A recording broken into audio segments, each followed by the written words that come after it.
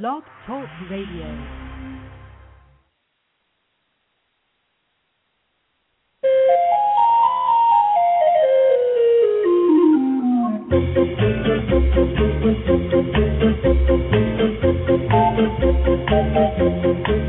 Happy New Year, everyone, and welcome to the Pet Place Radio Show.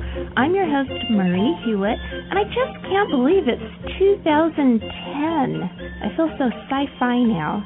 I don't know how sci-fi my guests are today, but who knows? My first guest, Paul Heath, has developed a special emergency pet carrier that has some pretty incredible features.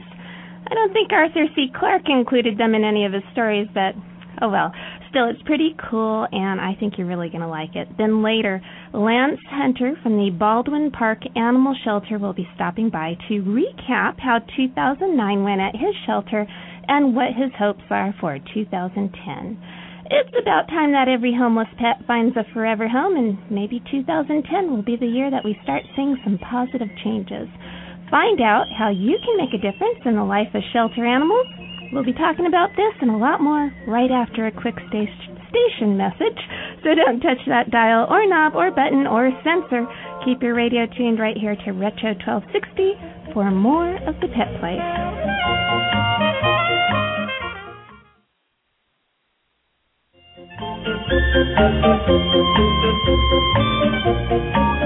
Welcome back. You're listening to the Pet Place Radio Show on Retro 1260.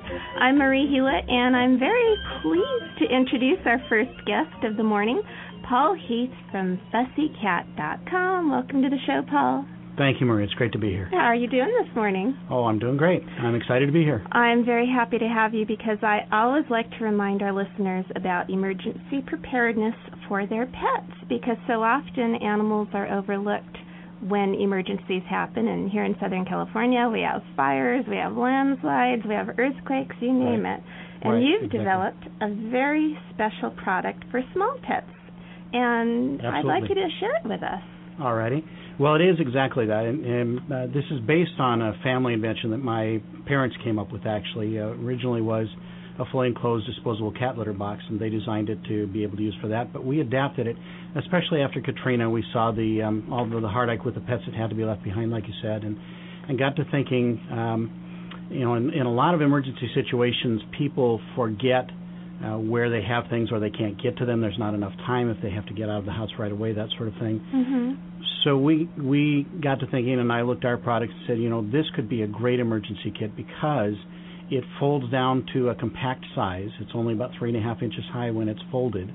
It's flat. It's in a neat box. It's printed with a white outer covering so that it looks nice on the shelf, which makes it easy to keep at hand.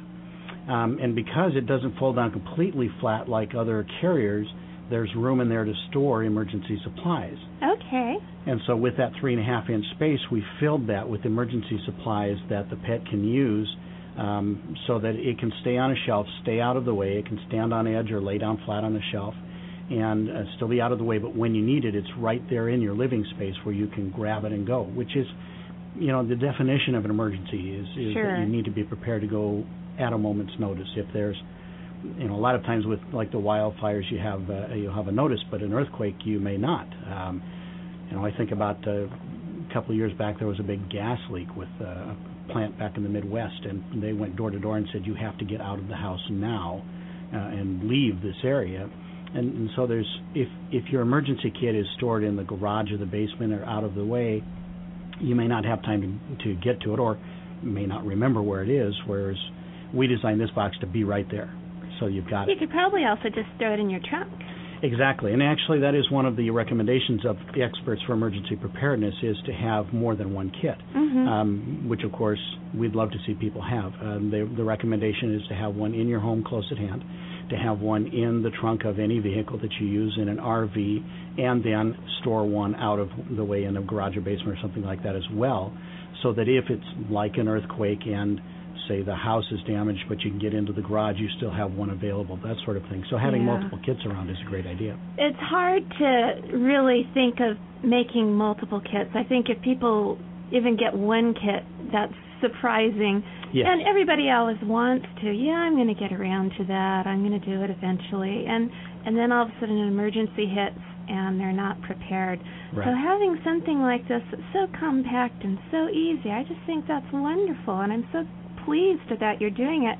And I read also in some of your information that you gave me a little earlier that you can put human stuff into this also. Absolutely. We actually have. And part of the reason for that is that, the experts say, and in our estimation as well, we pet owners, the people who take care of our pets, are their first and best line of defense in an emergency. We're the ones that are there to take care of them, just like children. And we're the ones that take care of them. So I think about the situation of an airline where they say, put your mask on first, then take care of your child so that you're taken care of.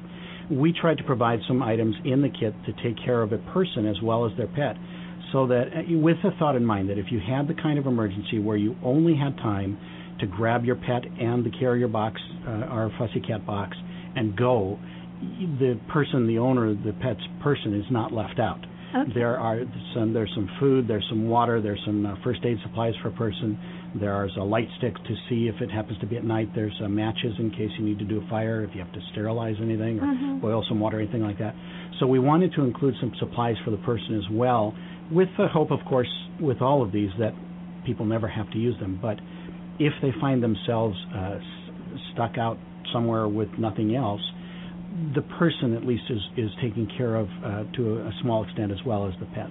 So you still have to make a much bigger emergency supply kit for your family, but at least you're kind of backed up. Right. And with the pet and again, if you keep these in the trunk of your car, you've got something for the people as well as the pet. Okay. Absolutely, yeah. Having an emergency kit for your family members is a separate kit from your pet kit, but ideally you want to keep some items in both of those for both situations. One of the great advantages to our pet kit as well, besides being easily storable, is that it actually opens up to a full-size carrier. Okay, and does it assemble pretty easily, or should you practice ahead of time? Well, it never hurts to practice anything, so I wouldn't discourage people from practicing it, but it's a matter of folding open the sides, bringing up the ends, snapping the sides together, and locking the handle tabs together. So you don't need to read a lengthy instruction manual. No. It's pretty intuitive. Pretty intuitive, pretty simple. There are a total of 6 locking areas that bring it all together as a carrier. Okay. And of course, another advantage to this sort of thing is that it can be set up if you, like the wildfires that we recently had here in Southern California, if you know there's a possibility, you can set it up and have it there in advance. Sure. And if it passes and you don't have to evacuate, you just close it back down, put it right back on the shelf. It's ready to go again. Now, for people who have a lot of animals, I imagine that's going to be pretty overwhelming trying to get them all loaded up in a moment's notice to evacuate. Do you have any tips for what people with multiple pets can do? Well, one good tip is to keep something at hand to be able to guide them and control them, as it is with everybody, even with us. In an emergency situation, it becomes very stressful. People become rattled. Pets are the same way. They get scared. They may hide, those sorts of things. We've included a small blanket in the kit that you can use to actually wrap a pet. If you have multiple pets, you want to have multiple leads and collars or harnesses on hand. Ours comes with one, and then you could order more to fill in there as well. So if you had, 3 cats, for example, and they're not all going to fit in one box then. No.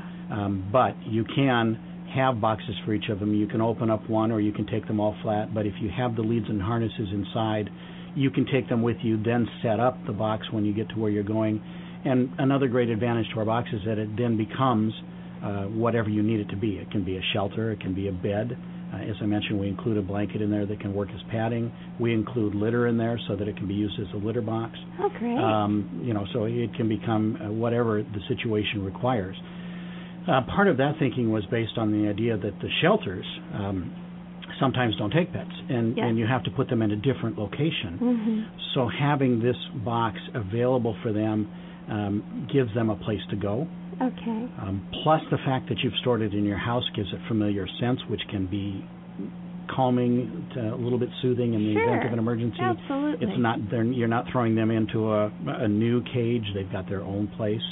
It's even the kind of thing, like you mentioned earlier, you could set up and practice with it and show the pet and put them in it a couple of times to let them just see what it's like. Probably isn't a good idea if you have multiple pets to do some practice runs, maybe even once a month with your whole family, so everybody is really familiar with the routine and your pets don't freak out and they learn how to go into the box and how to go into the car and know that everything's okay. Right. My father was a firefighter, and that's what he retired from, and that was one thing he always talked about with us was practicing, because in an emergency situation, it's a bit frazzling, and so if you have prepared ahead of time, and that doesn't mean doing a rigid by the book sort of drill, but just practicing coming in, going out, like I said, setting up the box, they're familiar with it, practicing having collars and harnesses on them, that sort of thing. Yeah, it can make it a lot less stressful if the time comes that you actually have to use that. Because then you don't have to think about it. It's second nature. Right, exactly. As opposed to trying to figure out, what am I supposed to do now? Right. You're comfortable with it, and you already have an idea ahead of time of what's going on, and yeah. Now, the box you've brought in today is cardboard, so I suspect there's some weight limitations. What is the range? I know there's some awfully large kitties out there. I have a 22-pound Maine Coon. Okay. Would he fit in one of these boxes? Yes, yeah, and cats are naturally denning animals anyway, so they don't mind oftentimes going into things. It will be a little bit tight for him at 22 pounds, but it won't be impossibly so. But it won't fall apart with that kind of weight? It won't fall apart because it's a heavy-duty corrugated cardboard, and we have a proprietary triple bottom that gives it additional strength, so it's not just a single layer of cardboard.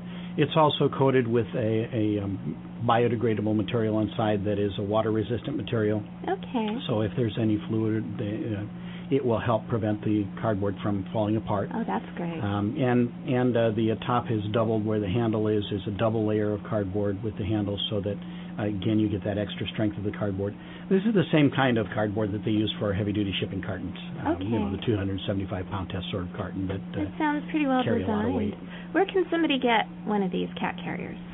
Right now they're available through our store. We got a storefront online, a website storefront, which is at www.fussycat.com. Okay. And generally, if you put that in the address bar, it works better because we're new enough. We don't have a lot of hits yet on Google, so we're not showing up high on the ranking. We're on like the 13th page or something. Oh, no. But we're working on getting out there. That's part of what we're working on, getting known so that people can find us. Okay. And what do the carriers go for approximately, price range? Well, they're actually there is a price range that's $54.95 per carrier. And what does that include? That includes all of the items. There are over 78 items in there. Like I said, things for both the pet and the person.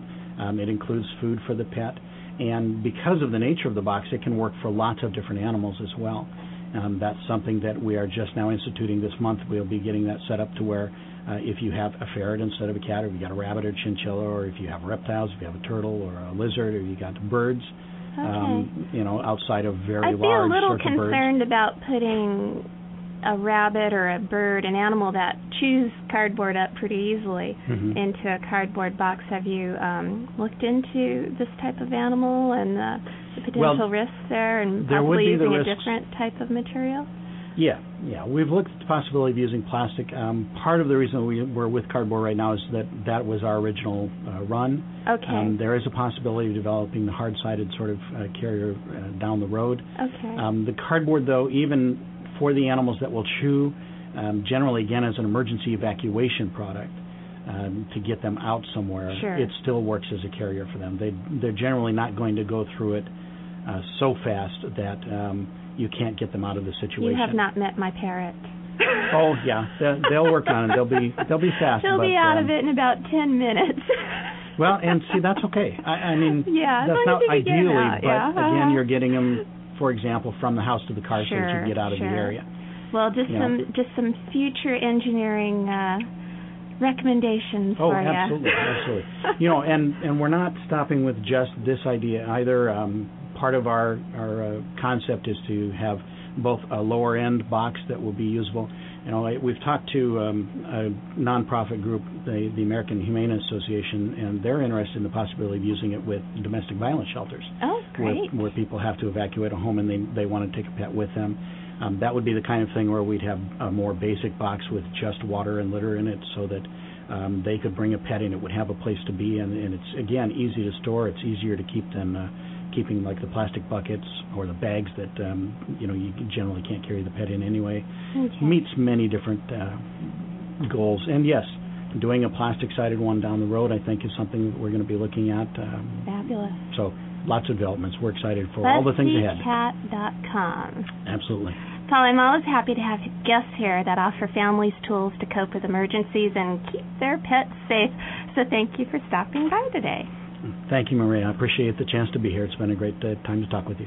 It's time for our halftime break, but when we come back, Lance Hunter from the Baldwin Park Animal Shelter will be paying us a visit and updating us on all the news from his organization and how you can adopt a pet. It will be a lot of fun, so keep it tuned to Retro 1260 for more of the Pet Place Radio Show.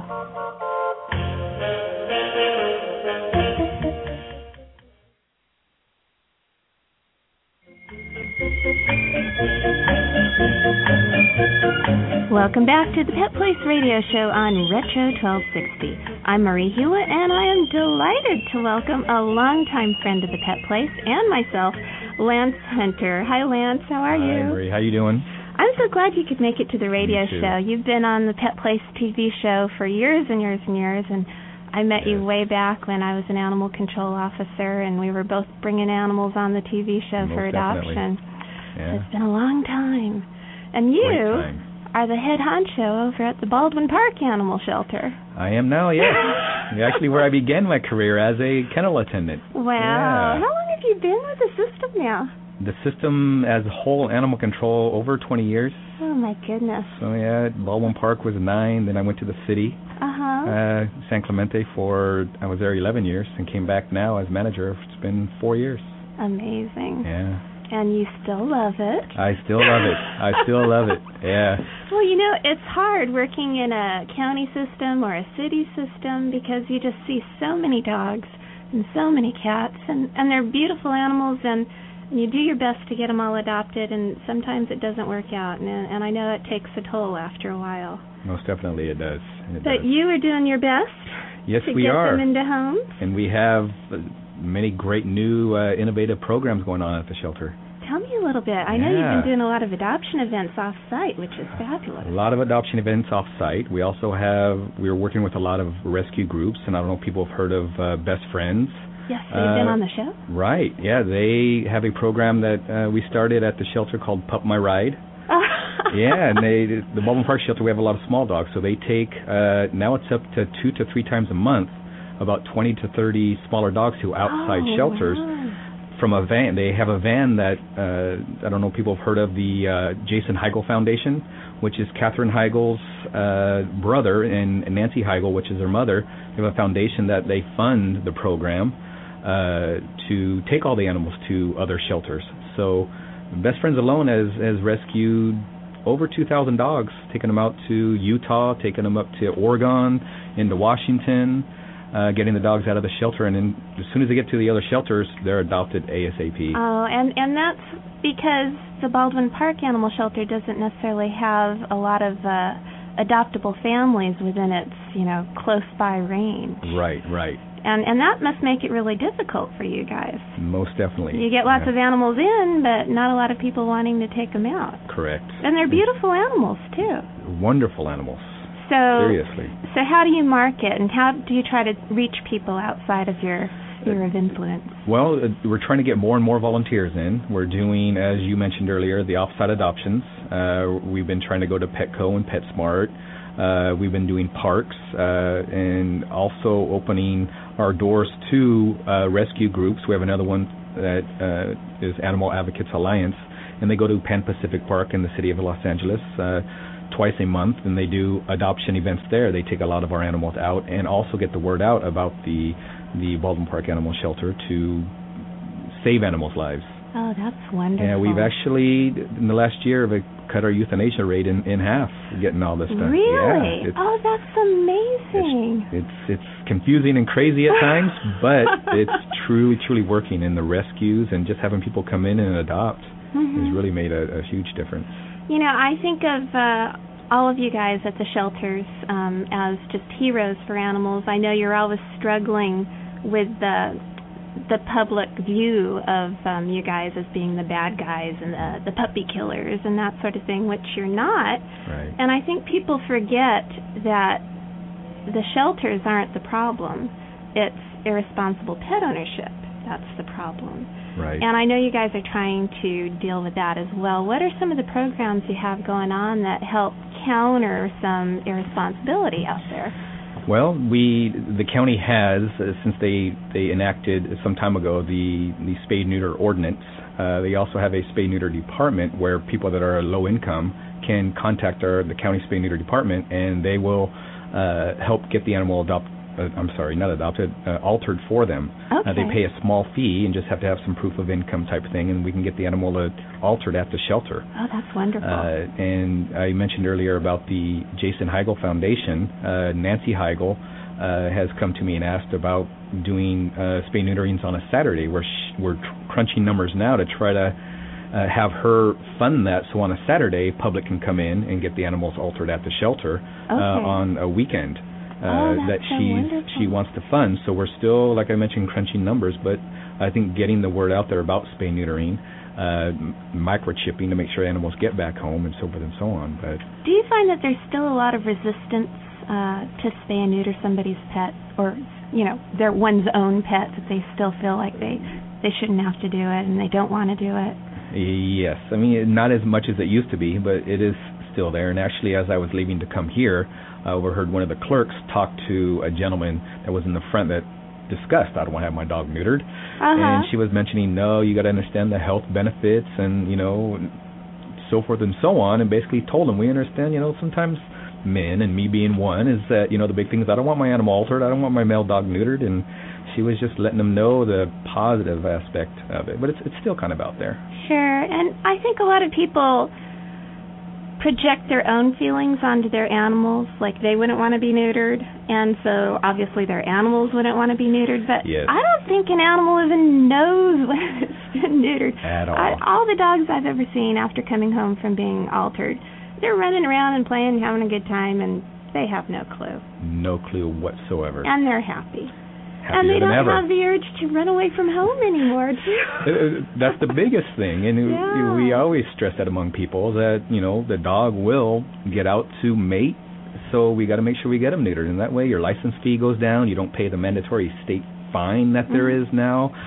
There's so many benefits. What is the difference in the license fee? Is it like half off? It's about half off, right. Yeah. So that alone pays for the cost of spaying and neutering over the lifetime of your pet. Oh, most definitely. That's an excellent point. And then microchipping. I know a lot of people will put a collar and tag on their pet, but somehow or another the pet loses the collar and tag. But if they have a microchip, you guys scan for them, right? And I also want to stress here that if the county offers free microchipping to anyone within our service area. All 6 county shelters, we service almost all of LA County. If it's an area we service, unincorporated areas as well as city, it's free microchipping. I didn't know that. When did you guys start doing that? It's been going on for maybe 2 years now. We had a gentleman from the Found Animals Foundation donated a million microchips to the county, so we're able to free microchip every single animal.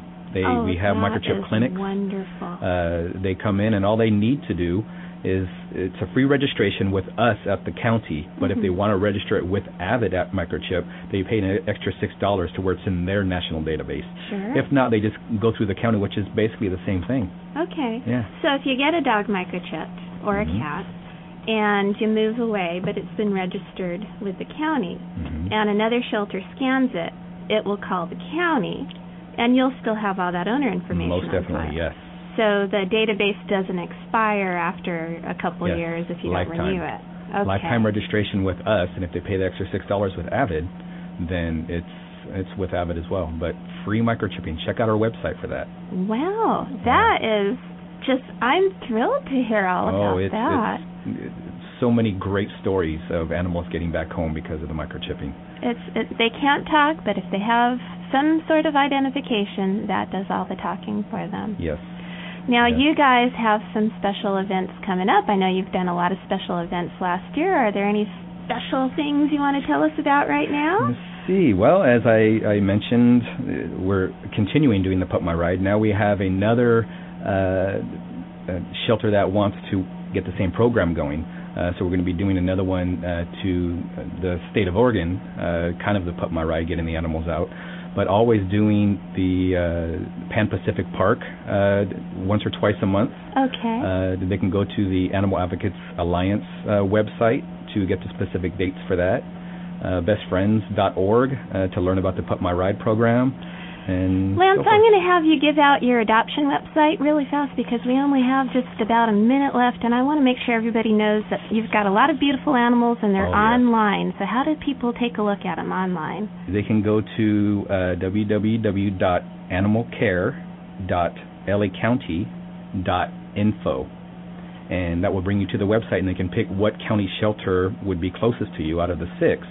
And you can view the adoptable animals on there. And you can also learn about the microchip clinics, the low-cost vaccination clinics that we hold at the shelters as well. Okay, and do you have a phone number also that they could call? Yes, for the Baldwin Park Shelter is area code 626-962-3577. But you're also welcome to call that number and you can get in contact with the other shelters as well. Perfect. Lance, I know it seems like a never-ending struggle to find homes for all the animals that end up in your shelter, but let's hope that 2010 starts with a new positive trend in adoptions and redemptions, and that more people realize they need to spay and neuter their pets they already have. Most definitely, yes. Thanks for talking with us today. Thank you for having me. It's time to take our last break of the morning, but when we return, we've got Pet Place news and events, so please stay tuned to the Pet Place radio show here on AM 1260.